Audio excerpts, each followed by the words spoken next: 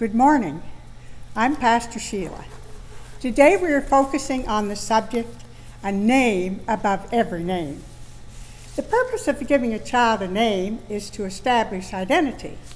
A surname is the family name, and the first name is the given name. Whenever parents are expecting a child, they usually discuss various names for the baby, a name for a boy and one for a girl. Sometimes they know in advance what the child will be, so they name the child accordingly. The name usually has a meaning for the family because it will be named after a relative of the family or a friend of the family. The most important child who was ever born, Jesus Christ, was named by God, the Heavenly Father. Isaiah 9, verse 7 tells us long before Jesus was born, "To us a child is born, to us a son is given, and the government shall be upon his shoulders, and his name shall be called Wonderful, Counselor, Mighty God, Everlasting Father, Prince of Peace." The name of Jesus Christ is superior to and above every other name. His name is greater than any other. The statement was explained clearly by the scripture that was read earlier to us from Philippians chapter 2, 9, verse 11. Christ, being in the very nature of God, made himself nothing, taking the very nature of a servant, being made in human likeness, being made in human appearance, he humbled himself and became obedient unto death, even death on a cross. Therefore God exalted him to the highest place and gave him a name that is above every name, that at the name of Jesus Christ every knee should bow in heaven, in earth, and under the earth, and every tongue confess that Jesus Christ is Lord, to the glory of God the Father. The name of Jesus has various meanings. His name means Savior. The word Savior means one who saves or rescues from danger. Matthew 1:21 we read, "She will give birth to a son, and you are to give him the name Jesus, because he will save his people from their sins." These are the words spoken by an angel to a man named Joseph. And Joseph was engaged to be married to a virgin named Mary. Since Joseph and Mary had had no physical union, Joseph was very troubled when he heard that Mary was with child. He was going to divorce her secretly because he didn't want to expose her to public disgrace. But the angel of the Lord told him not to be afraid to take Mary as his wife to his home, because the child conceived in her was of the Holy Spirit. She would give birth to a son, and he was to call the baby Jesus. On the day that Jesus was born, an angel appeared to shepherds on a hillside in Bethlehem and announced, "Today a Savior is born to you. He is Christ the Lord." When Jesus became an adult, he began to preach and to teach. And one of his central teachings was, "I have not come to call the righteous, but sinners to repentance." He said these words, "I have come to seek and to save that which was lost."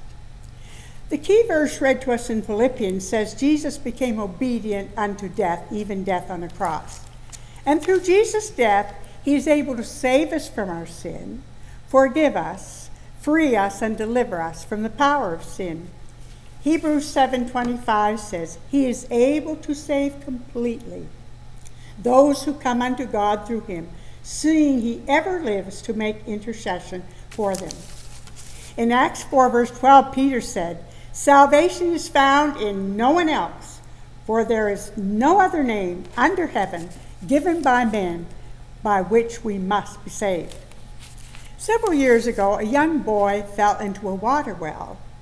Fortunately, it was in the wintertime, and so the ice was frozen on the surface. He was helpless, and he began to cry out for help. His father and a brother heard him calling. They rushed to the well, put a rope down to him. They urged him to take hold of the rope and grip it. He grasped the rope, and the father and brother pulled him up and rescued him, bringing him to a safe place. This is what Jesus does for us. We cannot save ourselves from danger or the depths of sin. With cords of love, he extends his hands to us, and as we call on him and trust in him, he lifts us up from sin and brings us into a safe place, a relationship with God. For whoever calls on the name of the Lord shall be saved. The word Savior also means one who preserves now and for the future. Jesus not only saves us from sin, he saves us to a life of purpose and meaning. Jesus said, I have come that you might have life and have it more abundantly, that you might have life to the full. He raises us up to a spiritual life in a relationship with God, and then he also grants us eternal life, a quality of life we can never imagine. The gift of God is eternal life through Jesus Christ our Lord. The name Jesus also means peace.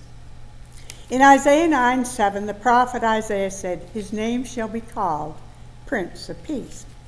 One meaning of the word peace is harmony. Sin causes disharmony with God and internal distress. We need peace with God, with ourselves, and with others. To be forgiven of our sin and be made right with God is to be in a new place. It is to have peace. We have harmony with God and inner peace when we give our lives to Jesus Christ.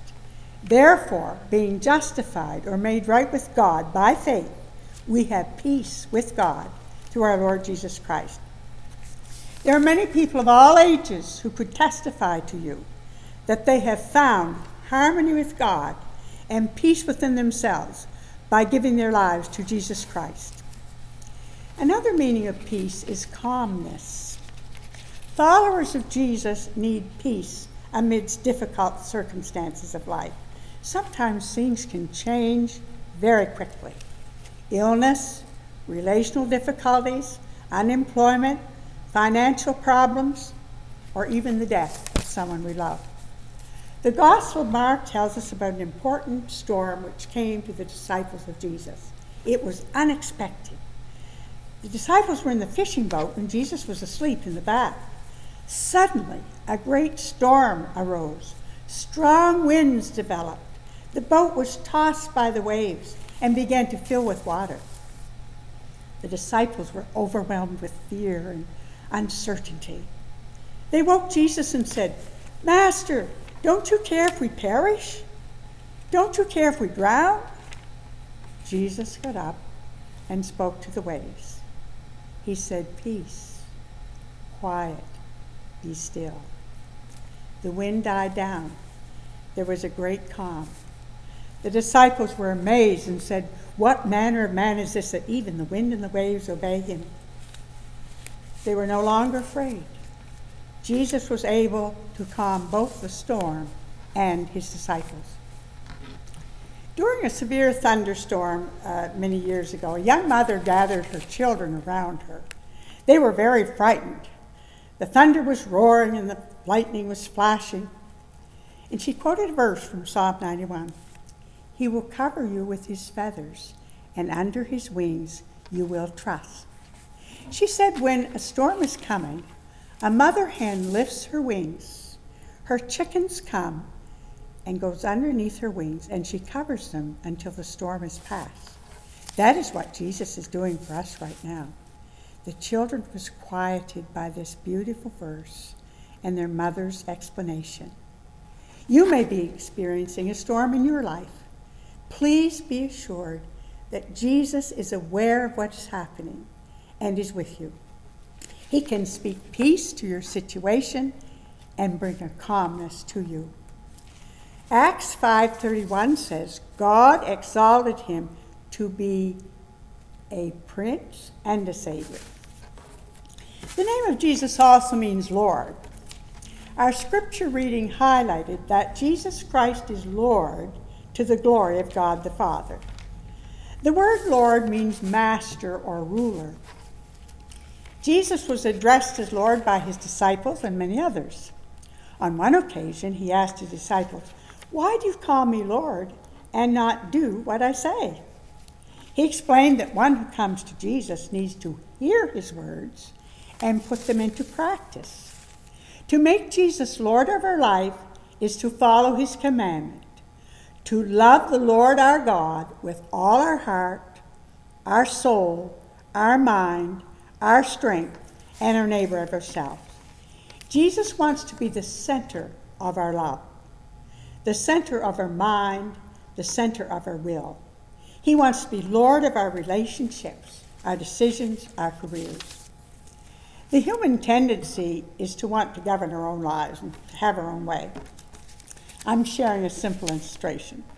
Suppose someone goes to the City of London and rents a car and schedules a tour guide. As we know in London, people drive on the opposite side of the road as they do in Canada, and also the steering wheel is on the opposite side. So as this one arrives at the place of the tour guide, he remains in the driver's seat. The guide comes out and instructs him, "If I'm to be your guide, you must move over to the passenger seat and let me drive." The person may be reluctant to do this. I've rented this car. I want to drive myself.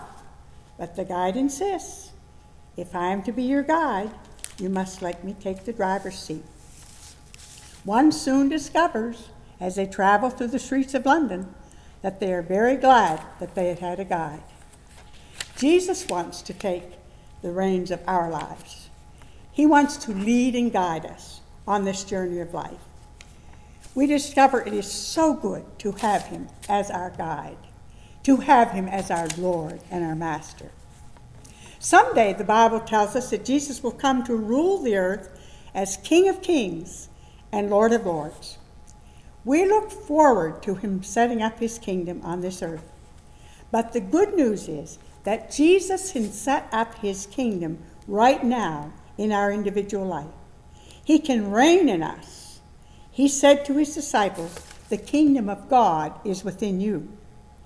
There's a little chorus we sing, "Jesus be the Lord of all the kingdoms of my heart. Jesus, I surrender all the kingdoms of my heart." So the name Jesus means Savior, peace, and Lord. If you need a Savior today, call on his name. If you need peace, receive the peace of Jesus. And may we all choose to make Jesus Lord of our life. Let us pray. Heavenly Father, we thank you that in your great love, you gave your Son, Jesus Christ, to come into the world, that everyone believing in him would not perish, but have everlasting life. We thank you today that if we open our lives to him, he can be our Savior and forgive us. We thank you that he can give us spiritual life and eternal life. We thank you today that he can be our peace in the times of difficulty. And we thank you that if we make him Lord of our life, he will guide us safely through this life, and we will one day live and reign with him. In Jesus' name, amen.